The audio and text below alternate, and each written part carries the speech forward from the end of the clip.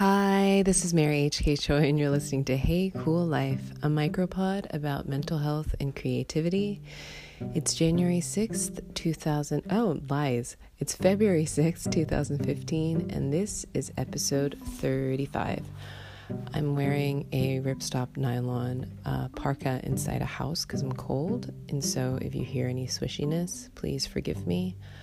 I'm trying not to swish too much because there's nothing like the crunchiness of nylon that can be kind of like misophonic depending on how you skew. But anyway, so I wanted to talk a little bit about a few things. Like I tweeted yesterday, just generally sort of jumping into this whole notion about, like quit your day job and pursue your dreams immediately because, fiscally speaking, this is not a plausible route for most human beings who need food and shelter and like any of the base of the Maslow's hierarchy of needs. And if that is your truth and that has worked for you, then I think that is wonderful and heroic and very brave and courageous. I personally know that I can't quit jobs unless I have like a really, really hardcore amount of runway for my personal burn rate. And I do keep my burn rate pretty low. My fixed costs right now, like my rent is so high, but my fixed costs are pretty low, just because I always feel like there is a recession coming, especially in the line of work that I do. I think that is true of maybe a lot of creatives, that that the feeling that the rug can be pulled out from under us at any given point. But I tweeted about how, for me personally, I've found that taking, I don't have a lot of like romanticism towards what creative work actually entails. It's like really, really hard. And that sometimes means that I have to take regular jobs to underwrite them. And for me, I've taken sort of like large corporate-ish media jobs just so that I can have money, like so I can, essentially, and don't tell my bosses and put this on my CV, but like I take big jobs that pay well, that have crazy hours so that I can quit them faster. And so I kind of shared that, and I also shared a follow-up, which I've also discovered to be true for a lot of friends, but I didn't know how much it would resonate with a lot of people, which was that like taking a job that is a day job, that is adjacent to your dreams, can be really, really soul-crushing. And the reason is that like you feel so close to the people doing exactly what you want, and that proximity can dupe you into believe that it's kind of like your dream, and over time you think that like you can talk yourself into settling for something that is like dream adjacent. But for me, that front row seat to someone who is living your dream is so excruciating. And I also find it sort of dangerous because you learn so much about the reality of that dream. Like you learn the statistics of like how successful people can be and who won't be successful, and you learn so much about the mechanics of that, how that particular sausage is made. And I feel that like over time, not only do you sort of dupe yourself into thinking it's close enough, but you can psych yourself out from taking that leap because you just know too much. Everyone I've talked to for Hey Cool Job, my other podcast about careers and how like people ended up where they ended up, like everyone sort of either had a leap of faith that was levied upon them because they got laid off, or they took a leap of faith through sheer ignorance and not in curiosity about the field, because there was enough sort of general research done about what it would take to be in it, but there was such a foolhardiness in the first few years of being like, wow, if I had known then what I know now, I don't know if I would have had the guts to do this. And I feel like an inadvertent side effect of taking a job that's adjacent to your dream is this very knowledge. And again, like, there are other people who have had different experiences, but like, just for one example, I know a lot of writers who worked in the book industry for a long time and still do, and they sort of like learned the mechanics, and they wrote their first book, and they have seen success, and it's been wonderful, and that is great.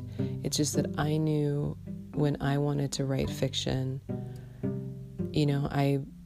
I was like the assistant for an editor-in-chief of a music magazine for like many, many years. And then I did a lot of like other jobs. And that's why like I am a late bloomer, and I'm grateful that I'm a late bloomer. But that's why I didn't have my first novel until I was like well into my late 30s.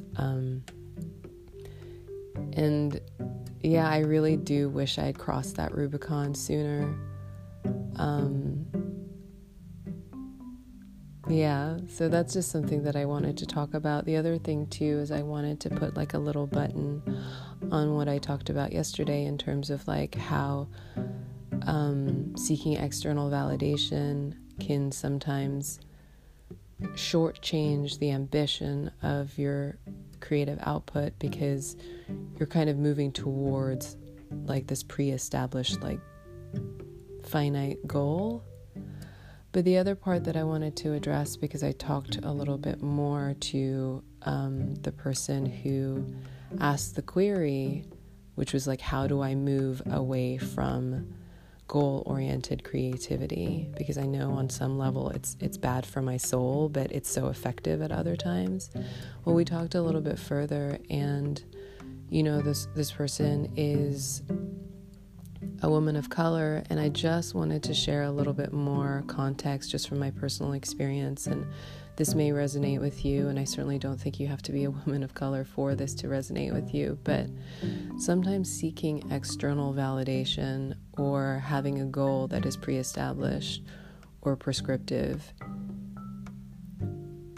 is helpful, because you may feel so vulnerable about the extent of your creative output that and this is again for me actually, I felt so insecure about like my creative output and so vulnerable about it that it, like, I couldn't imagine just taking up the space in the world without sort of knowing what box it would land in.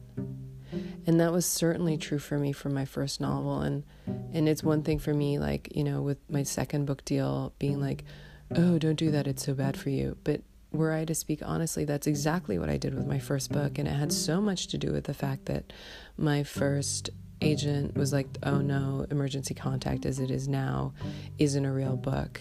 And me being like, oh, I'll show you. like, like, you Brutus, and that was a huge motivator.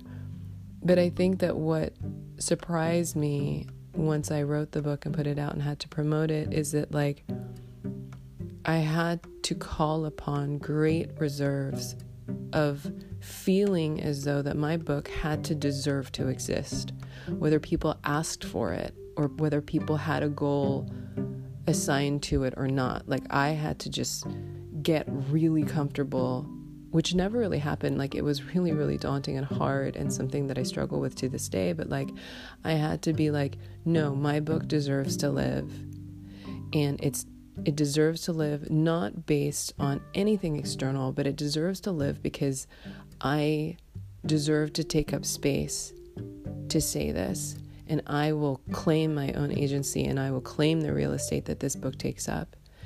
And so, like, those are the things that need to happen, like, once you make a really big, challenging thing, again, that no one's asked for, it's unsolicited, that you have to squeeze your, like, elbows and like fight and flail and just establish as like existing.